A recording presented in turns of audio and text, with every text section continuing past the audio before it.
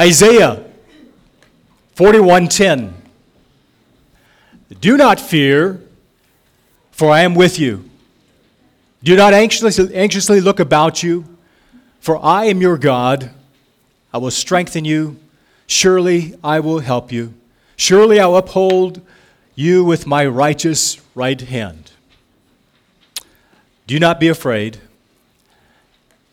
This morning I want to spend just a few minutes before we jump into the message and share with you a prophecy update of what we see happening in the world today and Israel in particular. But before I even do that, I want to just step back and congratulate a couple this morning that this is not a normal occasion. It's an occasion worth celebrating for sure. But this morning, yeah, you see it coming. I can see it on your face. This morning, we want to say congratulations to a couple that is going to celebrate their 60th wedding anniversary this Thursday, Ed and Barbara.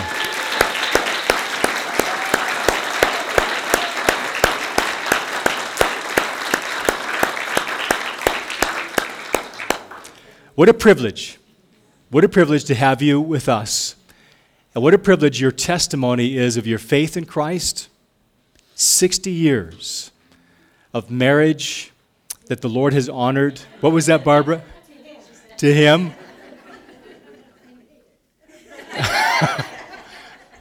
Oh, that's a private discussion. I'll let you guys handle that. But we are thrilled to have you with us. We're so thrilled to celebrate with you. 60 years. That's older than I am. I'm only 35, so that's good. All right.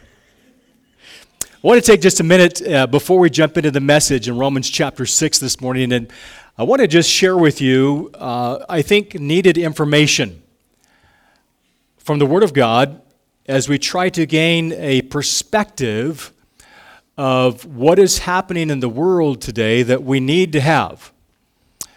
First of all, we need to remember that God commands us, just like Pastor Denney said in the beginning. The most oft-repeated command in the entirety of Scripture is, do not be afraid. Do not be afraid. And so God tells us, do not fear, for I am with you. Do not anxiously look about you. So how do we understand what is going on in the world today? What is happening in Israel specifically?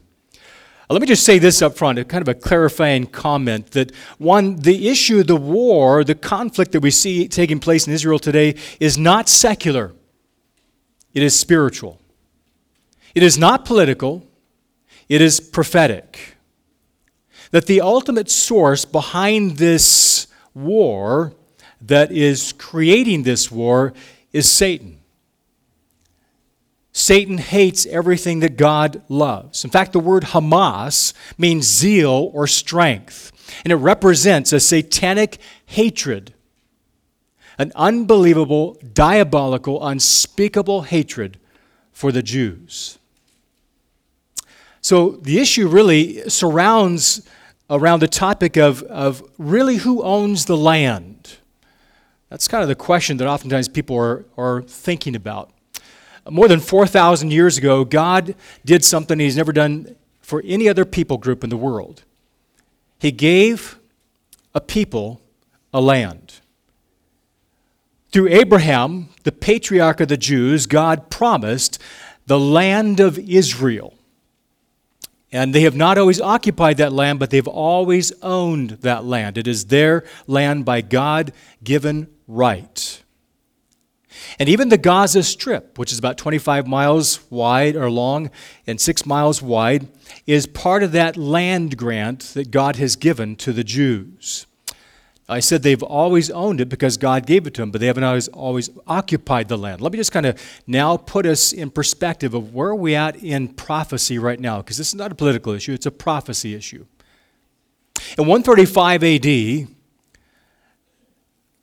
the Bar Kokhba revolt, Simon Bar Kokhba, revolted against the Romans. In 135 A.D., the Romans said, we've had enough. What became known as the Bar Kokhba revolt caused the Jewish people to be dispersed around the world and kicked out of their land. The Emperor Hadrian, the Roman emperor at that time, renamed the land to Palestina, or from the Hebrew word Philistine. And the reason he did that because he wanted to eradicate the memory of the Jews from their land so that no one would remember this was Israel's land. Now, the Philistines or the Palestinians that we see there today are not the Philistines or the Canaanites of Israel's day when they first came into the land. God wiped those people out. They neither represent one religious group or one ethnic group. They are, in fact, a group of people that have come from other countries through waves over the years, and there are people that are there that do not belong. The land does not belong to them. It belongs to the nation of Israel. So in 135, they were kicked out of their land. In fact, it was a death sentence if you're a Jew and you're found in Jerusalem. They didn't have a land, they didn't have a government, they didn't have a military, and they were dispersed around the world. And then something happened.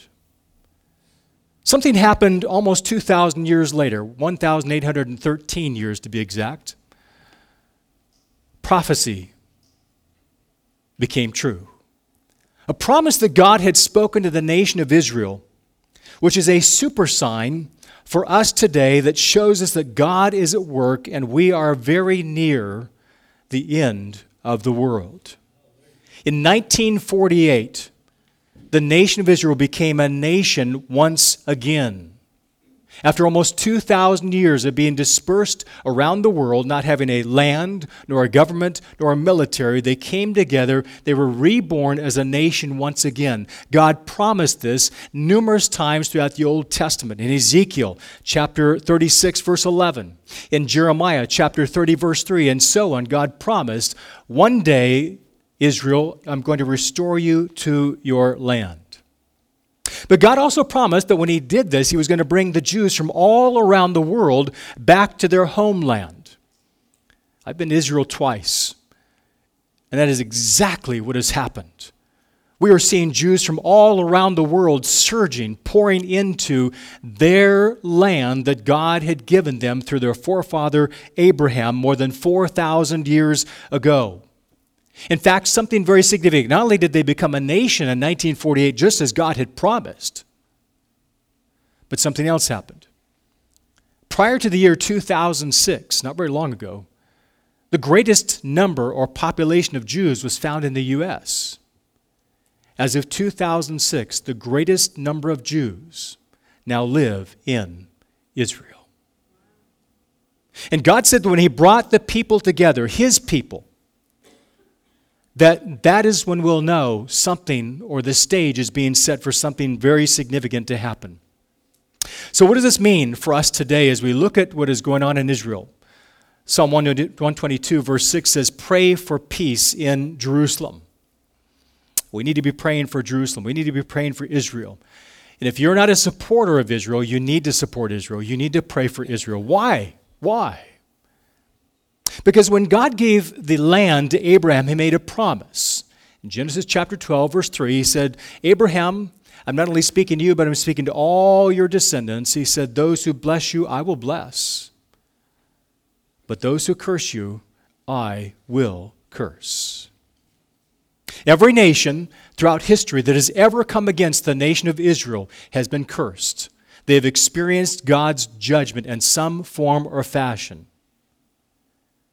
Israel is committed to wipe out Hamas. But the real issue is not Hamas. The real issue is Iran. The real issue is Russia. And I say that intentionally because what is happening today is we're seeing the stage rapidly being set for what is called Gog of Magog. Ezekiel chapter 38, verses 39. It is an invasion in which Russia, geographically, it is oftentimes thought to be Gog, and Magog, all the amalgamized nations underneath the Arab nations who are going to team together with Russia, and they're going to conspire through secret conspiracy to invade the land of Israel. Now, Some people will say, well, is this Gog and Magog? Because that's exactly what happened. The Hamas, and we know that they're fueled and they're financed behind Iran, which is formerly Persia. And we know that Russia's involved in this as well. So is this what happened? It was a surprise attack. Nobody saw it coming. This is not Gog and Magog. God says that when Gog and Magog happen, it will be unmistakable to the world. One thing that God says over and over again in the book of Ezekiel, he says these things are going to happen. That is, this surprise attack and a number of other things are going to happen, and God's going to intervene supernaturally. When Gog and Magog happens, it says that Israel will be caught off guard as well.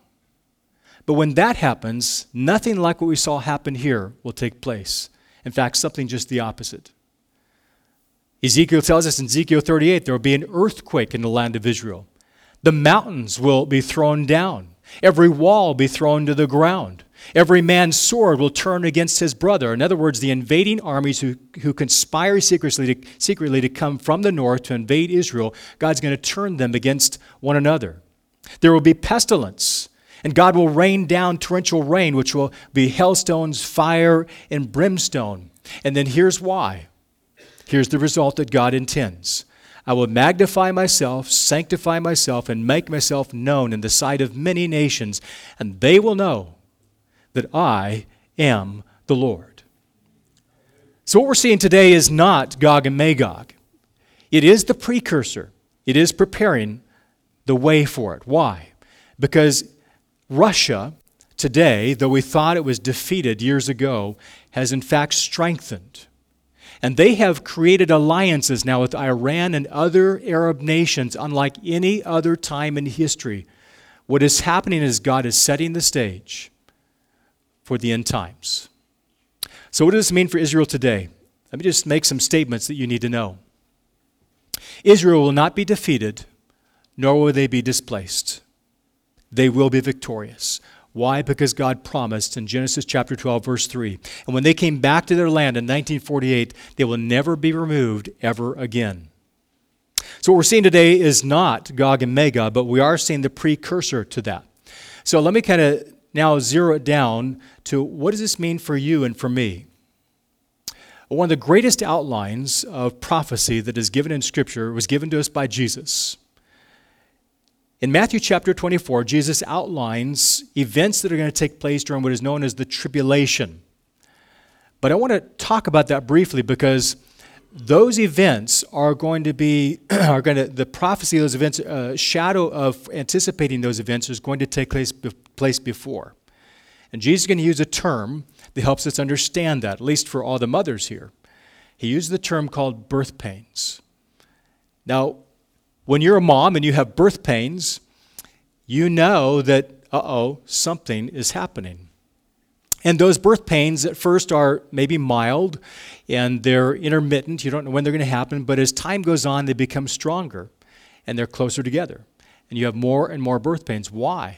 Well, it tells you that you're about to have a child. Jesus uses that metaphor in Matthew chapter 24 when he talks about the signs of what it's going to look like in the world when the tribulation comes. Now, I say that this is very important for us to understand. Matthew 24, Jesus is talking specifically about the tribulation, a 7-year period, which we'll talk more later on.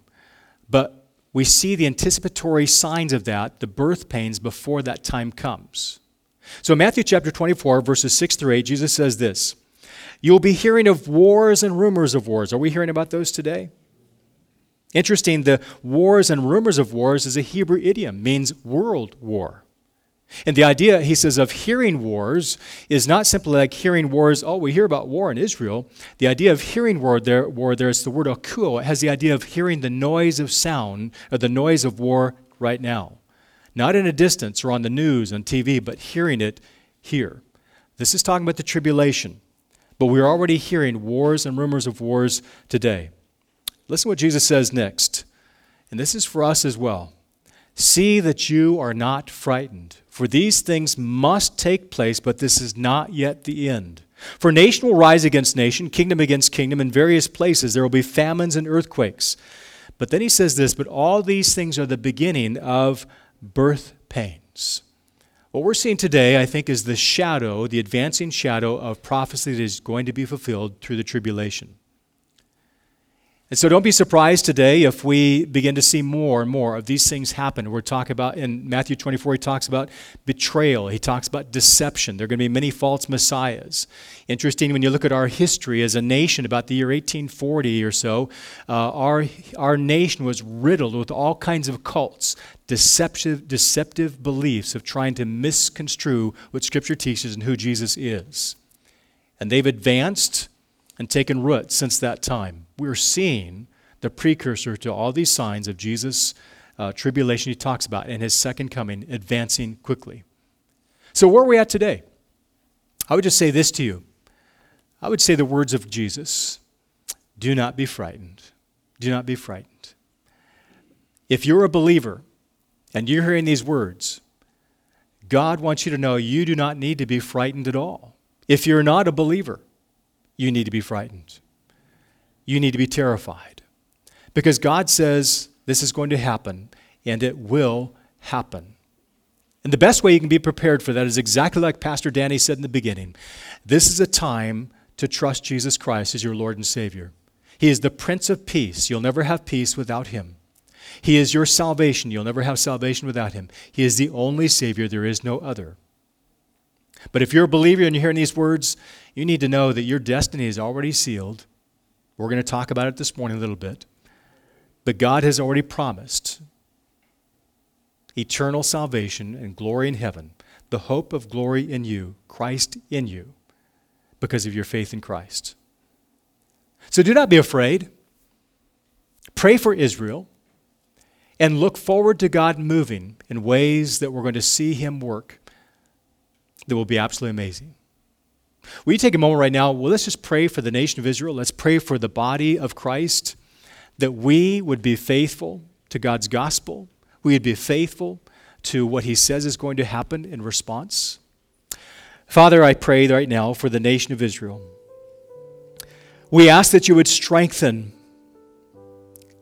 this nation that has come through unbelievable torment and pain, unspeakable evil.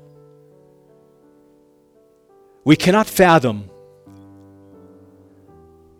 but Lord, we pray that you'd come against that evil. That just as you promised in your word that you'd bless those who bless them and curse them who curse them, Lord, we pray that you would keep your word and that you'd bring cursing on them in such a way that it would eradicate the evil. And Lord, we pray for those among them that perhaps are captives to the will of those that are evil, that you'd open the eyes of their hearts and cause them to realize too that they need the Lord Jesus Christ as their Lord and Savior, to forgive them of their sins and change their life. Father, we pray that you'd do that. We pray that you do that in the lives of the Jews today that are hurting, that are struggling, that are wondering why this is happening. We pray against the spiritual forces of darkness that are coming against this nation. And Father, we pray for our nation as well. We are in an unprecedented way, shoulder to shoulder with the nation of Israel, militarily on the ground right now with them, militarily in the sea with our ships, militarily with the help of finances as well as weapons. Lord, we then ask that you would bless us. We know we are not a nation that is worthy of your blessing, your grace. We've turned our backs on you, and we ask you to forgive us. And we ask, Lord, that you would raise up a revival in this nation, that you would change the hearts of those that are leaders that are bent against you, and you would break them and cause them, Lord, to turn to you. That you'd bring men and women and children around our nation, and you'd bring them to a saving knowledge of you. That you would break this deception that Satan has placed over the eyes of this nation, and give us a heart that loves and serves you. Thank you, Jesus. And Lord, I pray that we would choose to take you at your word and not be afraid. We cast all our fears upon you, our cares. And now, Lord, I pray, help us to be bold, help us to be faithful. Help us to walk in your will, in your strength. It is in your name and for your name's sake we pray. And all of God's people said, amen. Amen. Okay, let's shift gears here.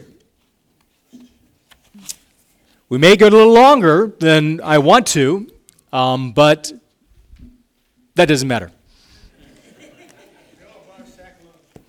Okay, so here's what I want you to do this morning. I want you to take your notes out, and there's an outline there for you to follow. And on the very back right there, there's also a special place there for you to just put some thoughts, a little extra room there, thoughts that as you listen to the message from God's Word, as it impacts your life, that you can take with you as you write them down. All right, so let me just kind of begin our time here. It was the year 1862. The 16th president of our nation, Abraham Lincoln, on September 22nd, gave a presidential proclamation known as the Emancipation Proclamation. At that time, he declared, by the power invested in him as the President of the United States, that all slaves were now forever free. It would not be until a number of very painful and bloody months later that the slaves of the South would actually claim that precious freedom. One of those slaves is a very prominent figure in history we know as Booker T. Washington. He was 9 years old when the news of this emancipation reached his plantation in southwest Virginia. In 1901, in his autobiography called Up from Slavery, he recalled that life-altering day. He said, the most distinct thing that I now recall in connection with that scene was that some man, seen to be a stranger, a United States officer, I presume, made a little speech and then read a rather long paper, the Emancipation Proclamation, I think. After reading, we were told that we were all free to go when and where we please. My mother, who was standing by my side, leaned over and kissed her children, while tears ran down her cheeks. She explained to us what it all meant and that this was a day for which she had so long prayed for, but fearing that she would never live to see. Booker goes on to describe the rippling effect that this news had on the many slaves. He says that within a few hours, the wild rejoicing ceased, and a feeling of deep gloom seemed to pervade the slave quarters. The actual possession of this newfound freedom was a more serious thing, he said, than they expected to find it. Now, what happens next is both incredibly sad and bewildering. After a brief period of celebration, many of the former slaves that had just heard they were now free returned to the fields to continue their servitude as sharecroppers. Though they had been officially declared free, little had changed in terms of their practical outworking of that freedom. You see, legal emancipation had declared their freedom, but the turning of that legal status into actual experience would require another kind of change, a change deep from within. And many of those slaves found it too fearful, too daunting to step into a life of the unknown, a life of freedom. And they found it instead to remain in a life, though painful, yet predictable, in a place of slavery. Now, from the perspective of those of us who have never known slavery like this, I suspect we find ourselves in a bit of awe. We're perplexed. Why would anyone remain in a place of slavery when they know that they've just been declared officially, legally, free? And yet when we begin to really think about what just took place for the slaves in the South, and we relate it to our own lives, we realize that we're not so far from their own experience as we might think. You see, for those of us who have come to know Jesus Christ and believe the Word of God that says that Jesus rescued us from the power and the penalty of sin, He freed us. Yet there are many believers today that continue to live in the slavery, the tyranny, the shackles of their slavery to sin. Why is that? I think there are a couple of reasons. One is because we believe, we rejoice when we hear that we've been saved from our sin. We have been rescued from the power, the penalty of sin. Christ has saved us. And there is this excitement, this sense of overwhelming joy. But that joy begins to turn to a sense of gloom when we begin to realize, I don't know how to live this new life of freedom out. You see, I've lived a life of slavery to sin so long, it's predictable, it's comfortable, it's not easy, it's painful, but it's predictable. And quite frankly, I don't know how to live out this new life of freedom that Christ has given me. Though I want it, I aspire to it, I cannot make it happen in my life. I don't know how to do it. And so we begin to realize a number of sobering truths. One, we begin to realize this whole process of living free in Christ does not come easily or naturally. We begin to realize that it takes time. And we realize sooner or later that it is impossible to live our freedom out in our own strength to make it become a reality. Because just like salvation, it requires God's power from start to finish. We cannot live this freedom out in our own power. And the Bible calls this process of living this freedom out sanctification. A gradual, internal transformation from a life of bondage to a life of maturity and freedom. Sanctification. I want to talk to you about that this morning, the practical outworking of this freedom that Christ has purchased for you and how we make that become a reality in our lives. Turn with me to Romans chapter 6. And we're going to look at a passage of Scripture that I believe is so desperately needed for those of us who feel that we're stuck in the tyranny of slavery and don't know how to get out. Now let me just kind of give you a review very quickly. Up to this point, Romans chapter 1 through 5, really 3 through 5, where Paul really begins to teach this whole idea of justification by faith. Up to this point, in chapter 5, we're left, if you will, standing in assurance of grace and rejoicing in the hope of glory. We are like the slaves that have just heard the news of our emancipation, of proclamation of emancipation. We're free. We formerly belonged to Adam, the author of sin. Now we belong to Jesus, the author of our salvation. And so Paul leaves us in chapter 5 with this sense of triumph and security in God's abundant, overflowing grace. Why? Because we, by our faith in Christ, have been justified. And we saw that last week. We've seen it repeatedly, that this whole idea that we are justified by our faith means that God declares us, believing sinners, to be right with Him the moment we place our faith in Jesus Christ. We are justified by faith alone through the grace of the gospel of Jesus Christ. Now, we've been emancipated from sin. We've been declared by the highest authority that we are now officially free. But there's something missing, isn't there? How many of you, when you gave your life to Jesus Christ, there was a sense of exaltation, a joy? I'm free at last. I have peace. I have joy. I have hope. I have life. But soon thereafter, you came off the mountaintop of that joy, that incredible experience, and you began to hit the valley of life once again, and you said, oh man, what happened? How did I lose that? Where did it go? How do I recapture it again? What went wrong? Nothing went wrong. You're just beginning to live out what is called sanctification. And sanctification is not always a mountaintop experience. Justification is a mountaintop experience. Sanctification oftentimes is a deep valley experience. what has happened is that you are now going to learn to live out what is sanctification. But what Paul is doing in chapters 3 through 5 primarily is saying, listen, you've been justified by faith in Christ. And it's as though Paul jumps from justification to glorification. In other words, he jumps from earth to heaven and bypasses sanctification entirely.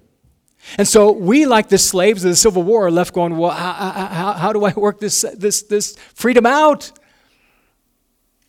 I know that I'm going to go to heaven, glorification. I know that I've been made right with God, justification. But between the two, there is life that needs to be lived, and I don't know how to do that. And so Paul is going to show us in chapters 6 and 7 and following of Romans of how then do we live out this newfound freedom that Christ has purchased for us. So we're going to look at just 4 verses today. I really wanted to go through 14 verses. But I realized with the update and with how much we want to cover here, we're going to cover 4 verses. So open with me to Romans chapter 6. I'm going to read for you these 4 verses. And just listen as you hear these words, what the Apostle Paul is saying. And in the back of your mind, listen for the answers, because we're going to bring them out. But listen for the answers of how he says, now, how do you connect justification with sanctification? How do you connect the truth that I'm free now with the reality of how to live that out in my life? What shall we say then, he says in verse 1? Are we to continue in sin so that grace may increase? May it never be. How shall we who died to sin still live in it? Or do you not know? All of us who have been baptized into Christ Jesus have been baptized into his death. Therefore, we have been buried with him through baptism into death, so that as Christ was raised from the dead through the glory of the Father, so we too might walk in newness of life.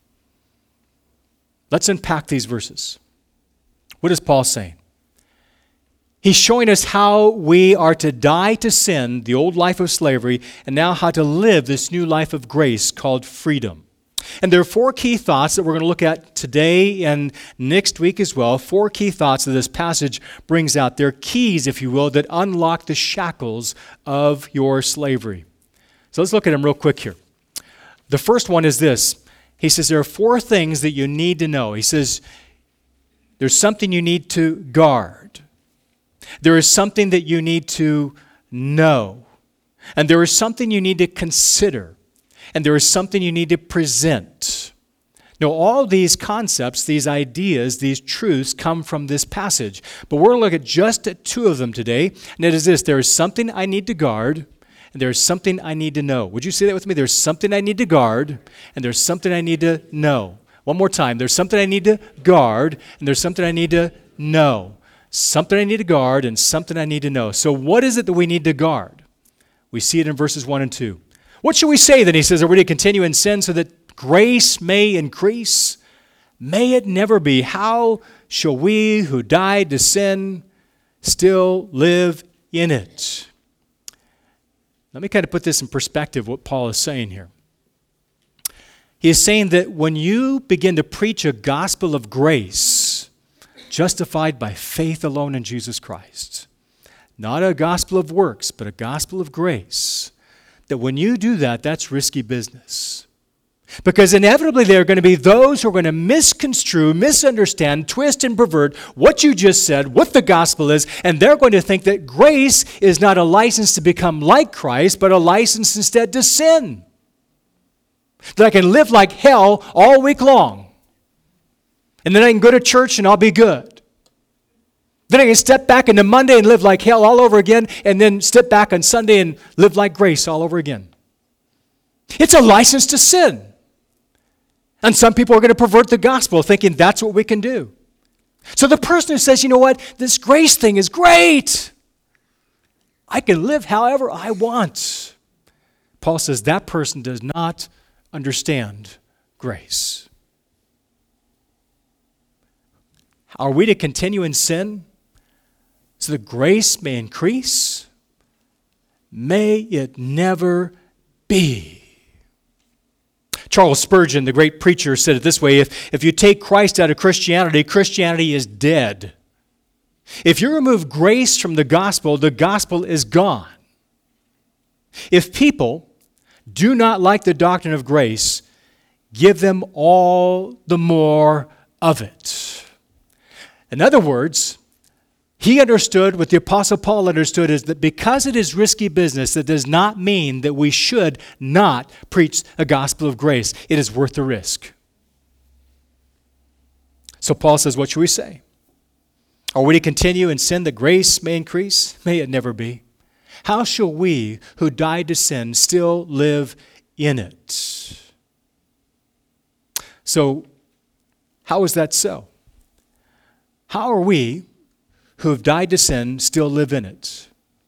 Paul says this, if you're dead to sin, how can you be alive to sin simultaneous? You can't. Now, we're going to wade into some things that are very important, so fundamental for us to understand. We'll get into it more next week, but this week I want you to understand that you are dead to sin and alive to Christ if you've trusted Him as your Savior. In fact, I want you to say that with me. I am dead to sin, but alive to Christ. I am dead to sin, but alive to Christ.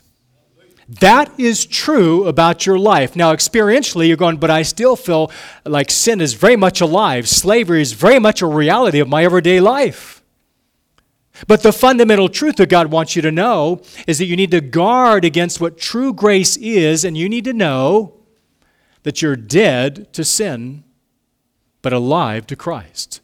And if you're dead to sin, that means you cannot be alive to it at the same time. Now, you're saying, John, you're speaking out of both sides of your mouth. What are you saying here? Bear with me. Let's keep going. You need to understand this. So he says in a rhetorical question, how shall we who died to sin still live in it? Well, when you trusted Christ, a spiritual reality, a fact, altered your life forever. It altered who you are forever. It altered your character, your nature forever. It altered your standing before God forever. When you came to Christ, God declared you His child. He gave you a new life, a new person. You have a new character, a new nature inside of you. And therefore, because now you're alive to Christ, you're dead to sin. That is a true statement about who you are. Now, I know you're probably going, but, that's okay. Just hold on. Bear with me. So Paul is saying this. He's not saying that, but I still sin in my life. He's not talking about the occasional sin that all of us experience. None of you here today are perfect. None of us have arrived. We are imperfect people living out this perfect life that God has given us through Christ. But we don't know how to live it out perfectly. And so we still mess up. So Paul is not talking about the person who occasionally sins here. This idea of someone who continues to sin, are we to continue in sin that grace may increase?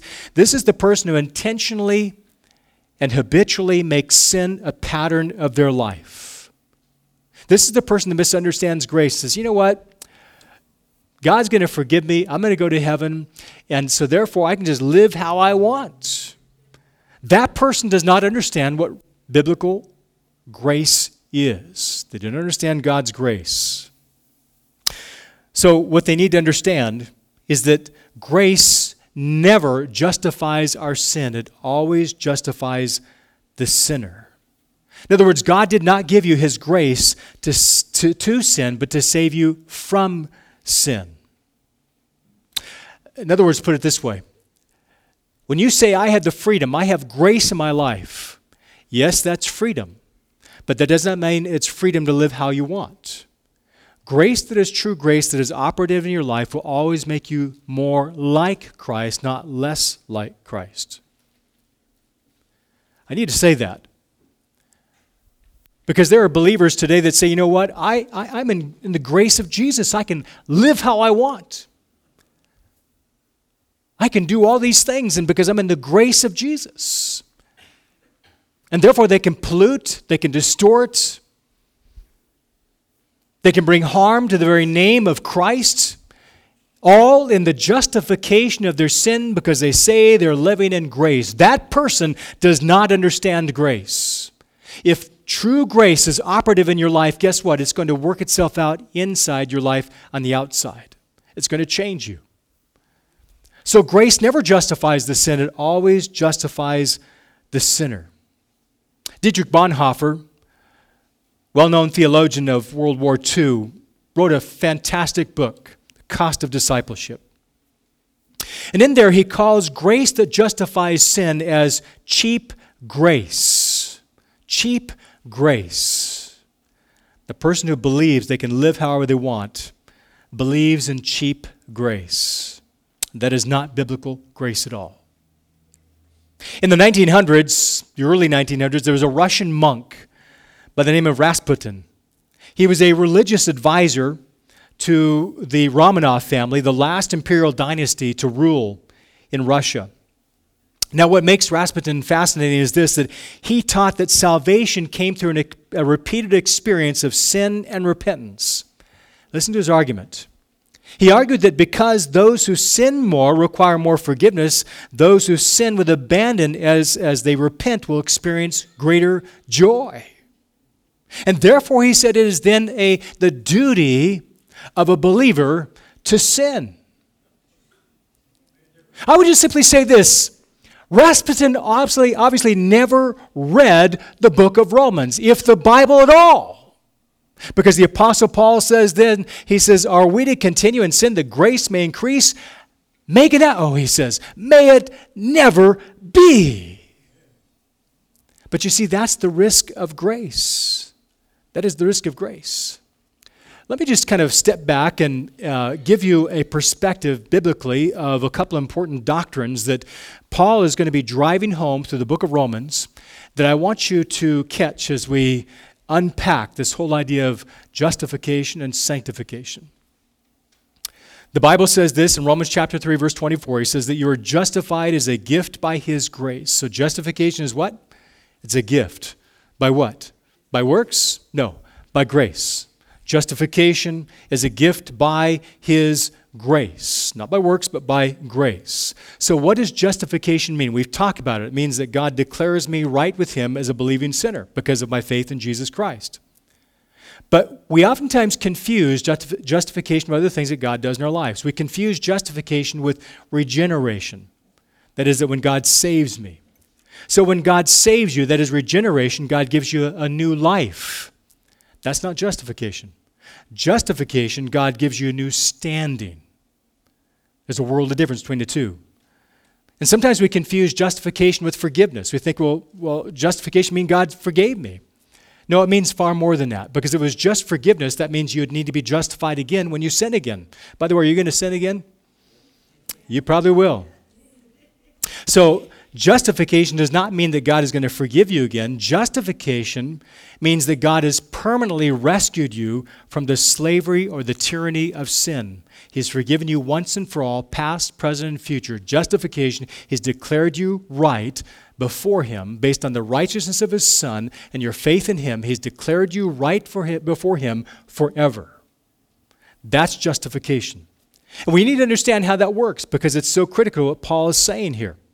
He's saying that when you live this justified life out, what it means is that when you are justified, it's going to change your life. And that God is going to begin to work out that declared righteousness to become a reality in your life.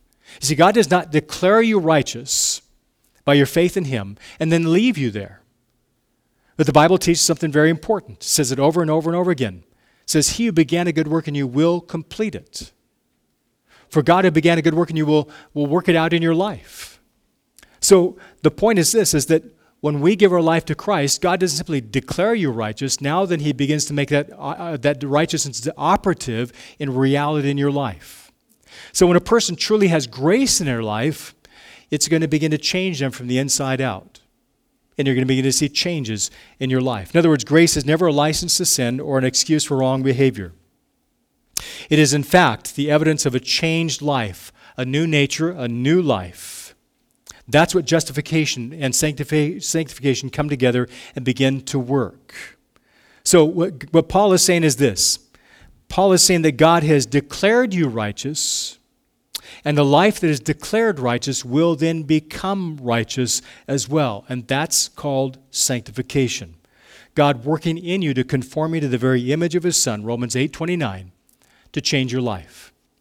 Now, we talk about this often, but we all know it. Those who have stepped into this life of grace, that when we trusted Christ, and he got rid of all the baggage, he gave us forgiveness. As we begin to come off this mountaintop, so to speak, of justification, and we're living this new life in Christ out, even though we come into the valley of hardship and difficulty and struggle, we know there's something different going on at the same time. It's not the same valley as we once knew. There's something different. What is that difference? The difference is, though I'm stepping in the same valley I used to live in, now I begin to realize there's something operative inside of me, something changing me on the inside out that wasn't there before. Because I begin to see this new life of declared righteousness become a life of practical righteousness worked out in my life. I begin to have different desires, different way of seeing things. I don't want to do the things I used to do down in this valley. Now I want to live a different life. Why? Because God is working that righteousness out to become a reality in your life called sanctification. Sanctification. So Paul says, listen, when you preach grace, this is risky business. But you need to understand, you need to guard against a wrong understanding of grace. It is not an excuse or a license to sin. In fact, when you have true grace, it's going to begin to change you from the inside out. So you need to guard against a wrong or misconstrued idea of grace and begin to live this life of sanctification out that God has given you. So something you need to guard. Second, he says you need something you need to know. Paul says there is something that you need to really know. In fact, he's going to express this idea several times in the passages that unfolds for us in verse 3, verse 6, and verse 9. He's going to say there's something you need to know, something you need to know. So what he's saying here is this. Let me just look at what we're going to look at in verses 3 and 4 today. He says, I want you to know something that is an absolute fact. I want you to know that you are now identified with Christ in his baptism. You see, Paul never said something just to give you information. He always taught to give you transformation. And so what he's about to share here is designed that when we really understand it, when we know it, it's going to begin to work out that transformation in our lives. And he says, in verse 3, he says, or do you not know that all of us who have been baptized into Christ Jesus have been baptized into his death? Paul is saying this, that when you trusted Christ, you were baptized into his death. Now, this word baptism, or the idea of baptism, has two basic meanings behind it. One, it has a metaphorical or a figurative meaning. That's what he's talking about here. Do you not know that you were baptized into Christ's death when you trusted him? But it also has a literal meaning. There's a physical baptism that takes place in our lives as well as believers. So the figurative is what he has in mind here. And he's saying this, that when you trusted Christ, figuratively, you were buried with Christ, you died with Christ, you were buried with Christ, and you rose again with Christ. You were baptized into his death. Now, let me help you understand what Paul is saying here, because I need to connect some threads to what he began in chapter 5 that he's going to continue in chapter 6. In chapter 5, he said that there's a corporate solidarity, a corporate identity in which we are tied to Adam. In chapter 5, verse 12, he says, because Adam sinned, all sinned. Therefore, there was a corporate sense of identity. Adam was the author of sin, and therefore we're the prodigy of that author of sin. Now, Paul is still teaching the same idea of corporate solidarity. He's going to continue this thread. Now he's switching gears. He says we no longer belong to the author of sin, Adam. Now we belong to a different author, the author of salvation. Now we're talking about a corporate solidarity in Christ. And how'd that happen? He says, because when the moment you trusted Christ, now you are identified with Christ. And that's what the word baptism means. And now I'm identified with Christ. So, the moment you trusted Christ, you are now identified with him through his death, burial, and resurrection. The Apostle Paul said it this way. He says, "For I have been crucified with Christ. It is no longer I who live, but Christ who lives in me. And the life I live now, I live by faith in the Son of God who loved me and was lifted up for me." Galatians chapter 2, verse 20. "I have been crucified with Christ. It is no longer I who live, but Christ who lives in me." What is Paul saying? He's saying that there is a corporate solidarity, an identity that I have with Christ. His death, burial, and resurrection, I identify with that. Now I belong to the author of salvation, Christ. That took place as a reality in your life the moment you trusted Christ. For me, that happened in 1973. I died in 1973. And I was identified with Christ through his death, his burial, and his resurrection more than 50 years ago when I trusted Christ. And God began to work in my life. And he began to change me. You're saying 50 years ago, how old is this guy? He's not 35. I'm not going to tell you. So Paul has in mind, first of all, this figurative or this metaphorical idea of baptism, but he also has the idea of a literal sense of baptism. He's saying that when a believer, and the Bible teaches this, that when a believer comes to Christ, when a person trusts Christ, what happens next? Well, Jesus said in the Great Commission, he said that we're to be baptized. We're to literally, physically be baptized. And that baptism is an outward symbol of an inward truth. It expresses to the world my faith that I am now identified with Jesus, who was crucified on the cross, who was buried, and on the third day rose again. I proclaim to the world that I am now identified with my Savior. I died to sin. My sin was buried in Christ, and I was raised to a new and victorious life of freedom in Christ. That's what physical baptism represents. It says, I belong to Christ, and I want the world to know this. Now, the question is this, and there are some people who believe this, and I just want to be very clear about this. There are some people who tell you, well, that means you have to be baptized to be saved. Nowhere in all of Scripture does Paul ever, or the Bible ever, teach that you must be baptized to be saved. We say, John, that's not what I've heard. Then the burden of proof lies on you to demonstrate from Scripture where Bible teaches really we must be baptized to be saved. Nowhere does Paul teach that. Nowhere does the New Testament teach that. Nowhere does the Old Testament teach that. Paul has just carefully unpacked justification by faith alone in Jesus Christ in chapter 3, chapter 4, and chapter 5 of Romans. We are saved by grace through faith in Christ alone, not by works. Well, why do we get baptized then? Because you're expressing to the world a public witness that I have placed my trust, I have surrendered my life to Jesus Christ. And I want the world to know that the old me is dead, it's gone, it was buried, it was crucified on the cross, and rose up into a new life, a new person, a child of God in Christ. That's what the Bible teaches. So Paul wants us to know. He says, don't you know that you were buried with Christ? Have you forgotten what baptism means? It means that you're now identified with your Savior. You now belong to the author of salvation, not the author of sin any longer. So he says, I want you to know something. I want you to know that you've been buried with Christ in his death. Second, he says, I want you to know this, that because of that, you have a new life in Christ. Verse 4, he says, therefore, we have been buried with him through baptism into death, so that just as Christ was raised from the dead through the glory of the Father, so we too might walk in newness of life. So he says, I want you to know that because you are identified with Jesus' burial, now you're identified with his new life. You've been given a newness of life. You've been given a brand new life. Now listen to what Paul is saying here, because this is very important to drive home this whole idea of corporate solidarity. Paul's already said it, but we need to think about it and own it deeply.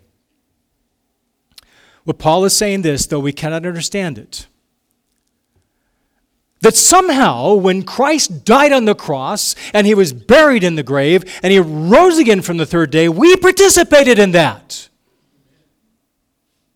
I wasn't there, you weren't there, but the moment you place your faith in Christ, you participated in his crucifixion, in his burial, and his resurrection. You were identified with that. As much as that is a historical fact, Jesus was crucified for the sins of the world. And Jesus died, he was buried, on the third day he rose again. Just as much as those are historical facts. So Paul says it is a fact that you now belong to Christ and you have new life in him. That's what he's saying. Even though that took place 2,000 years ago, it is true nonetheless for you in your life. And you've been given a newness of life. And this newness of life that he talks about refers to a quality or a character. So just as sin characterized your life before you came to Christ, so now righteousness will characterize your life in this new walk, this new life with Christ. So the Bible says numerous things about our new life in Christ. Let me just give you a few of them. The prophet Ezekiel in the new covenant says that we will receive a new heart, Ezekiel 36:26. He says in Ezekiel 18:31 that we receive a new spirit. Psalm chapter 40 verse 3 says that we receive a new song. I remember literally the moment that when I came to Christ and began to walk with him, music was different. Was it different for you? I began to see the world like I'd never seen before, colors and a sense of life that I'd never seen before. But music was transformed for me. Suddenly, I wanted to hear the music of the Lord. Why? Because he gave me a new song.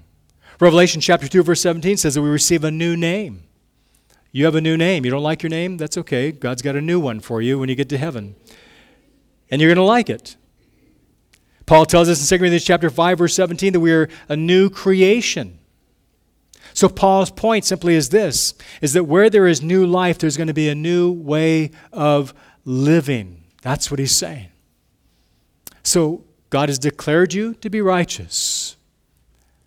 But that declaration is going to now work itself out into transformation. Because God is at work in you, both to will and to work according to his good purpose. He who began a good work in you will complete it in the day of Christ Jesus. Philippians 1:6 and Philippians 2:13. God makes that promise for you in your life. So maybe you're stuck right now. Some of you are going, you know what? I've just lived with this sin for so long in my life. I felt like these shackles are going to always be a part of my life. I'll never escape this bondage of slavery that I feel. But Jesus said, if the Son of Man shall set you free, you shall be free indeed. God intends for you to live a life of freedom. And so what Paul's going to begin to do as we continue through this passage is show us then how to work out the practical part of this declaration of our emancipation proclamation. It's called sanctification. It's not going to be easy. It's not going to come natural. It's going to take time. It's a process. But just as salvation was God's work in your life from beginning to end, so is sanctification. It is God's work in you from beginning to end. You know what that means? I want you to do this. Go like this.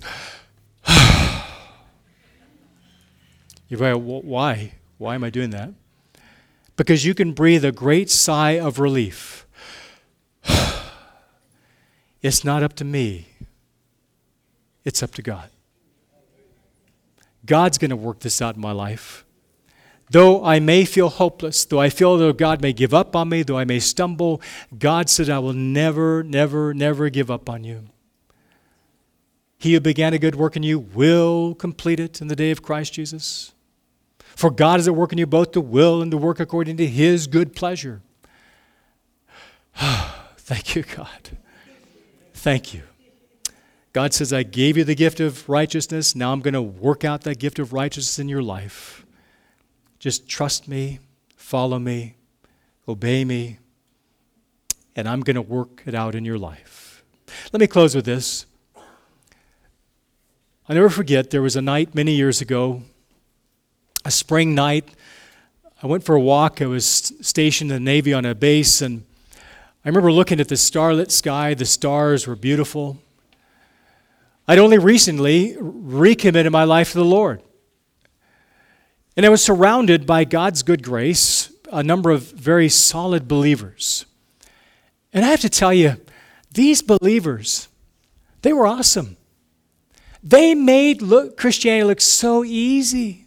I mean, they seemed to glide along in grace like, we got this thing. But can I tell you, I wasn't there. I wasn't there. I struggled. I was overwhelmed with fatigue. I was exasperated.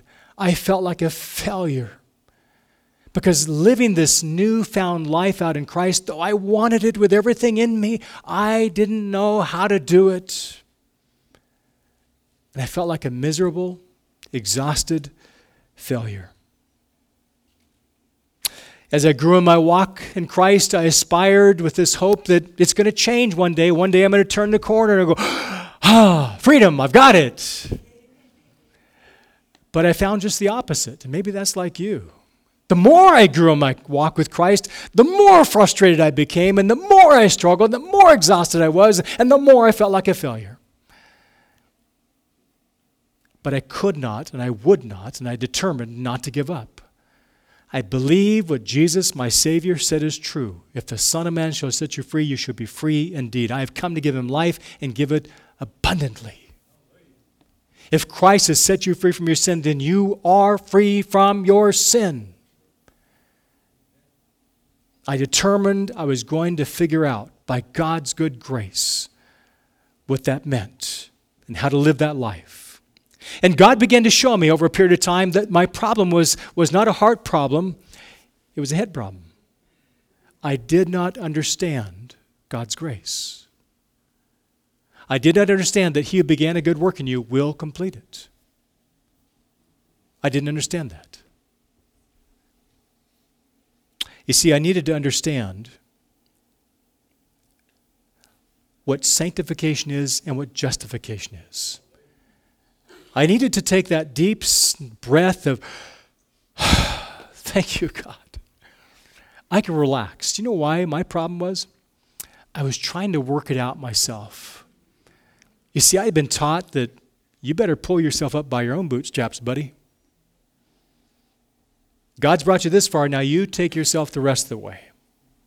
Because after all, the Bible says God helps them who helps themselves. Right? No! The Bible doesn't teach that.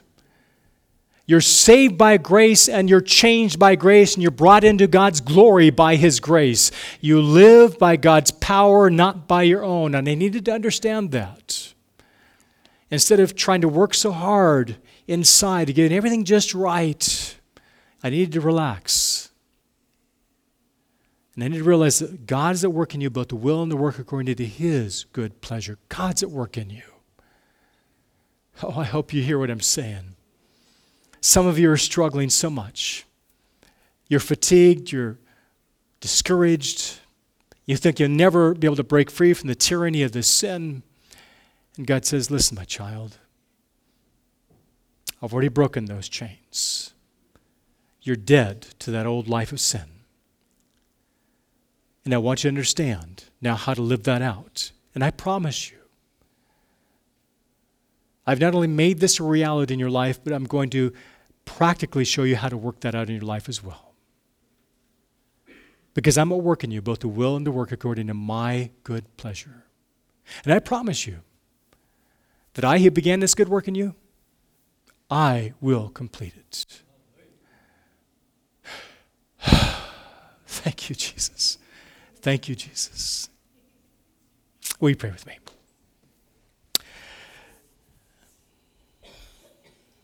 Lord, we come to you today. So many of us are broken and wounded and struggling from a past that we can't seem to shake, a tyranny that seems to hold on to us like shackles that burn and scrape our ankles and hold us in bondage. And how we long to be free, Jesus, in you. Lord, I pray, help us today. by your great and mighty grace that is at work in us. Help us to guard against a grace that is misconstrued, that is twisted and perverted. And help us to realize and recognize that when your grace is at work in us, it's going to make us more like you. And that grace is abundant. That grace is the power to change that we don't have within ourselves. Thank you, Jesus, for that grace. And Lord, help us to remember, to know that we're no longer identified with the author of sin, where we came from, Adam. Now we're identified with the author of our salvation, Jesus. We have a new life in him. And Lord, you've promised you're going to work this new life out. We're identified. We connected with him in his death and burial and resurrection.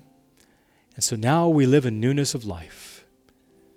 Help us, Lord, I pray in your grace to have a transformed mind, to understand what that means and apply that to our lives on a daily basis. Thank you, Jesus, for your grace, the grace that changes us and the power that does so that we do not have within ourselves. We love you, Jesus. I love you so much. And maybe you're here today, and today you've never trusted Jesus Christ as your Lord and Savior. And today you find yourself in the very shackles of fear and uncertainty, anxiety that the world is experiencing, and we see it, the pressures of it mounting up more and more. Would you turn to Jesus Christ right now? Turn to him in your heart and your mind. Turn to the very Prince of Peace, the Savior who died on the cross for you. Would you turn to him and say, Lord Jesus, I need your salvation. I need your forgiveness. Would you come into my life right now? Would you be the Prince of Peace in my life, a peace that surpasses all human comprehension? And give me your forgiveness and make me a child of God and work that grace out in my life that I long for. Lord, I trust you. I believe you, that you gave your life for me. And now, Lord, I trust you and give my life to you as my Savior. In Jesus' strong name, amen.